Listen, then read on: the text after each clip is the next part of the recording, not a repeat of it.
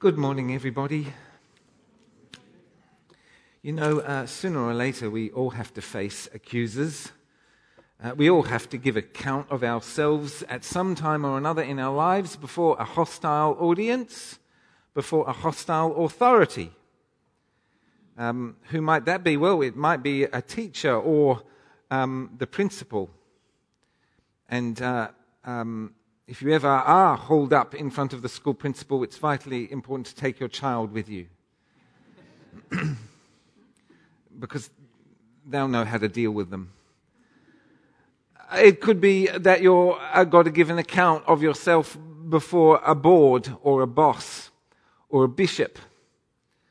Or it might be a court of law and you're before a judge and or a jury. But one way or another, sooner or later, facing a hostile authority figure is a part of life. And in our text today, because we're moving through the book of Acts, in our text today, we see Paul face a hostile judge and a hostile body of accusers, people in authority over him. And the text is a confusing one. Paul actually, by and large, behaves quite differently to how we're expecting. You see, for a long time now, Paul has been making his journey up to Jerusalem just as Jesus did.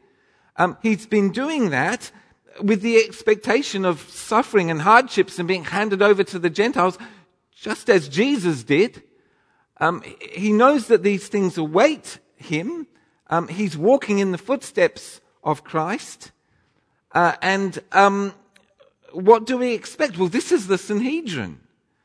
I, for one, I'm expecting him to behave stoically, submissively, and to silently accept his fate. But actually, that's not what he does at all. And people don't really know what to make of Paul's behavior. Pre-modern commentators are actually particularly harsh on him, looking at Paul from the perspective of cultures that say value loyalty to the crown above everything. Paul's behavior looks profoundly rebellious, not submissive, even treasonous. His insistence on having both the first word and the last word seems insolent, insubordinate, disrespectful. Furthermore, Paul doesn't seem to have any thought of giving his testimony or trying to win his hearers for Christ, and that seems very unlike him. Last week we saw Paul in front of the mob, out on the streets in Jerusalem, and they're trying to kill him, but Paul keeps his head. He builds bridges, he sympathizes and he empathizes with his audience, and he gives his testimony, and he gives his testimony in such a manner as to most likely lead to conviction and conversions. But this week it's almost like he chooses the opposite tactic. Furthermore, there's another problem. Paul's behavior, this kind of rebelliousness, this outspokenness, it seems at odds with what Paul himself teaches in a variety of places, that we are to be in submission to all governing authorities, as is right and good. So what's going on here? How are we to understand Paul and his behavior? Does he, this is the Sanhedrin. Does he freak out and does he fail to live up to his own teaching? Does he miss God's plan for his life? Does he fail to practice what he preaches? It's okay if that's what's happening. We know no one's claiming that Paul is sinless. We know that Jesus is with him. We know that Jesus loves him. We know that Jesus will fulfill the purposes he has for him. But is this when the heat is on, are we watching Paul fail? Or if Paul is not failing, if he's actually conforming his behavior to the image of Christ, and if he's behaving in keeping with his own teaching, if this is what it means to be in submission to governing authorities, well then maybe we'll find that he's right. It's just that we haven't understood him. So what's going on here? Let's take a closer look. Paul is, as we've said, he's facing the Sanhedrin. The Sanhedrin was the supreme court of the Jews, the inner circle of the Jewish religious establishment in Jerusalem. The high priest was the supreme judge, sitting in the chair of Moses, so to speak. It is entirely possible that Paul believes that he is now facing the greatest danger of his life. Technically, the Sanhedrin under Roman rule, the Sanhedrin does not have the authority to issue the death penalty, but that's never stopped them in the past, has it? I mean, that's just a mere technicality. They can get around that when they want to. They killed Jesus, and they killed Stephen. And of course, on that day, when they killed Stephen, Paul was there as one of them. And in the early chapters of Acts, we see Peter and the other apostles survive somewhat miraculously, being hauled before the Sanhedrin twice. On the first time, they're let off with warnings. On the second time, with floggings. So if Paul was in fear of his life, he'd be entirely justified in that fear. But actually, straight out of the blocks, Paul looks his accusers in the eye. And he says, in effect, my conscience is clean before God just as it ought to be. I've done nothing wrong. And I, for one, was not expecting Paul to do that. I mean, usually in any court of law or in a trial, the presiding judge gets the first word, and charges have to be laid and made and spoken before there's any need for the defendant or his team to answer. And Paul's statement is not so much a theological reflection on his life as a bold way of saying, I utterly reject any suggestion that I've done anything wrong that requires me to give an explanation of myself to you. Paul's words are startlingly bold and have a predictable incendiary effect. The high priest issuing an order that he be struck on the mouth. This rebuke was intended to communicate to Paul and to all that the high priest considers both the content of his speech and the manner of his speech to be unacceptable. The high priest rejects any suggestion that Paul is innocent before God, and he rebukes the manner of Paul's speech as insubordinate, arrogant, insolent, disrespectful. Paul is not to speak until he is spoken to. Well, how does Paul react to that? Well, he ups the ante, doesn't he? Then he fires back his own judgment. And in calling the high priest a hypocrite for sitting down to judge according to the law of Moses, yet violating the law of Moses with this command, in firing back his own judgment, Paul is rejecting that man's authority, rejecting him as judge and rejecting him as judge over himself. Those standing by Paul believe that Paul has now gone too far, and Paul also seems to share this view, for he retracts his comment. Nevertheless, again, Paul, insisting on controlling the engagement, he lobs in a new hand grenade. And Luke tells us what Paul said and why it was such an incendiary thing to say in that company. In an assembly that's made up of essentially two parties, the Sadducees and the Pharisees, Paul not only declares his allegiance to the Pharisee party, but he says something that he knows will completely divide the room. And if that was his goal, if it was his goal to divide the room, then he achieves that goal superbly. The meeting has to be terminated because the Sanhedrin has been effectively sabotaged. It has been rendered incapable of making any judgment, and the ending is farcical. But we come back to our question, did Paul do the right thing? Well, 8 weeks ago, in the context of a series of sermons about marriage, I spoke about headship and submission between husbands and wives. And my text was Paul's own letter to the Ephesians chapter 5. And in that sermon I made 2 points. Firstly, it is commonly assumed that submission and obedience are the same thing. But they are not the same thing. The apostles never ask wives to obey their husbands, but they do ask them to submit to their husbands.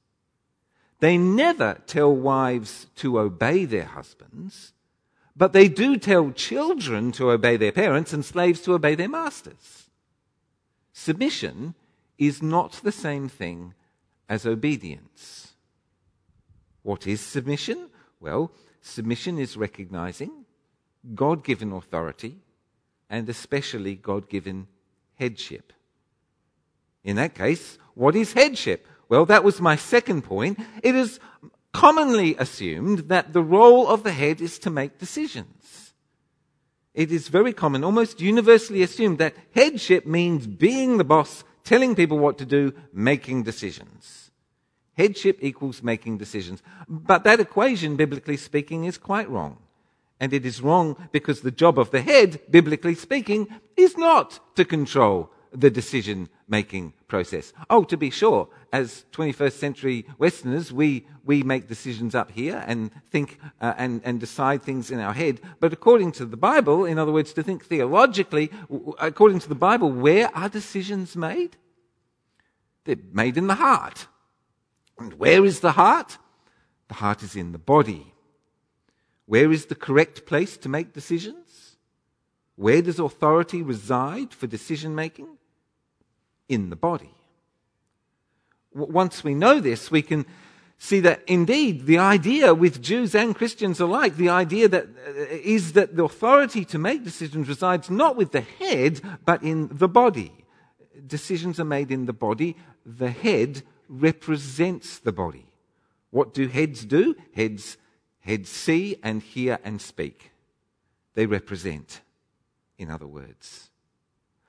So then, in the New Testament, whether we're looking at Jews or Christians, when it comes time to make a decision or to settle a controversy or to find the way forward, the decision is always made in the context of a council or a meeting or an assembly.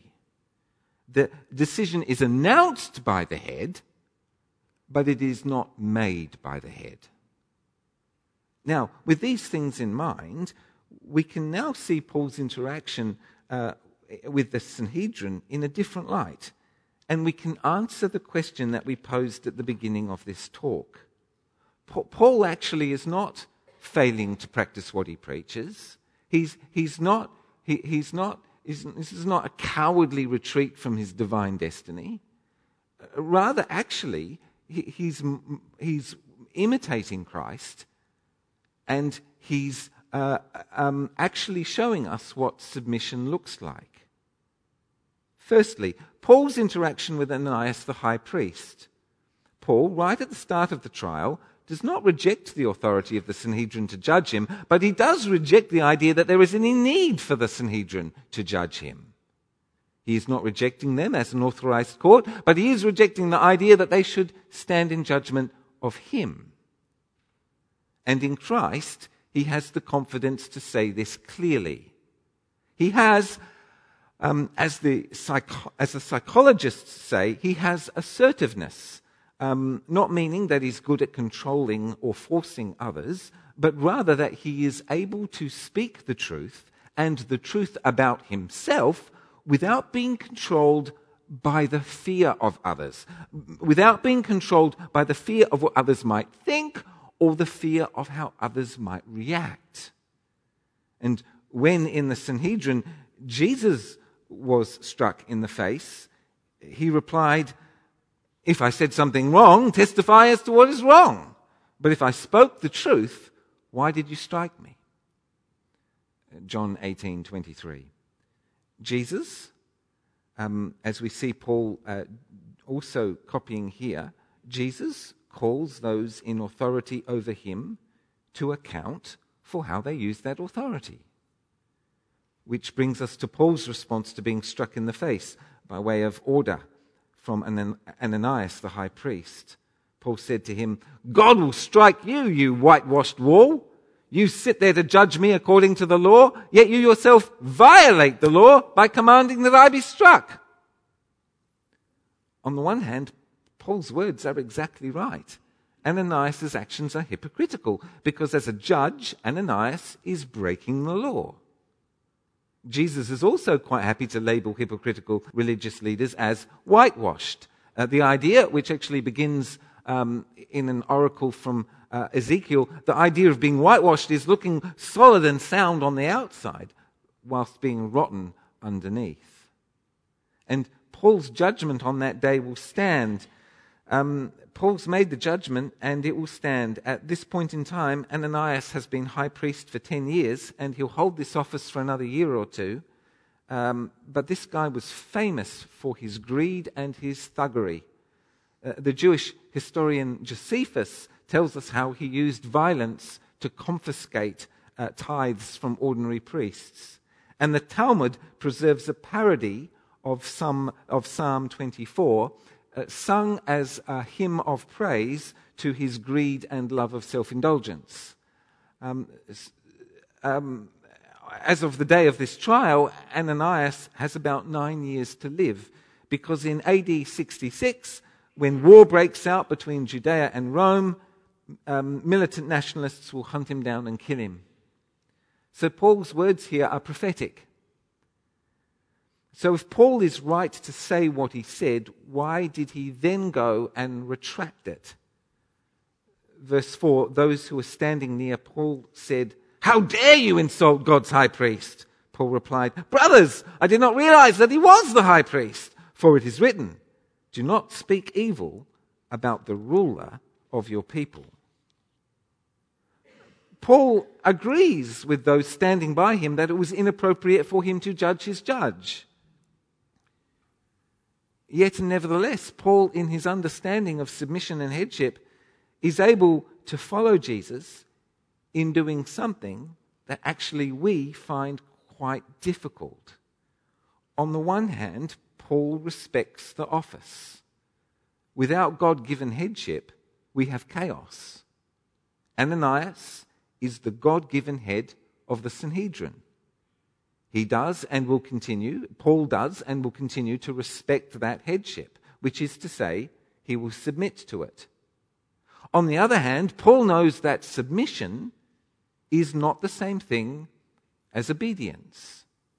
And when a God-given official standing in a God-given office misuses that power, it is your duty to that office and to God to remind that person of what they ought to be doing if they're not doing that.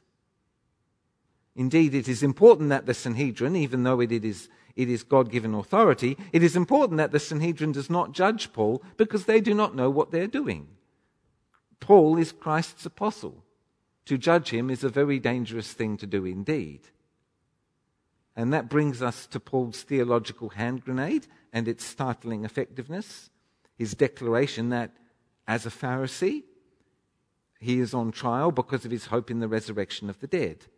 And again, now that we've revised our understanding of headship and submission, this will help us to understand what Paul is doing here.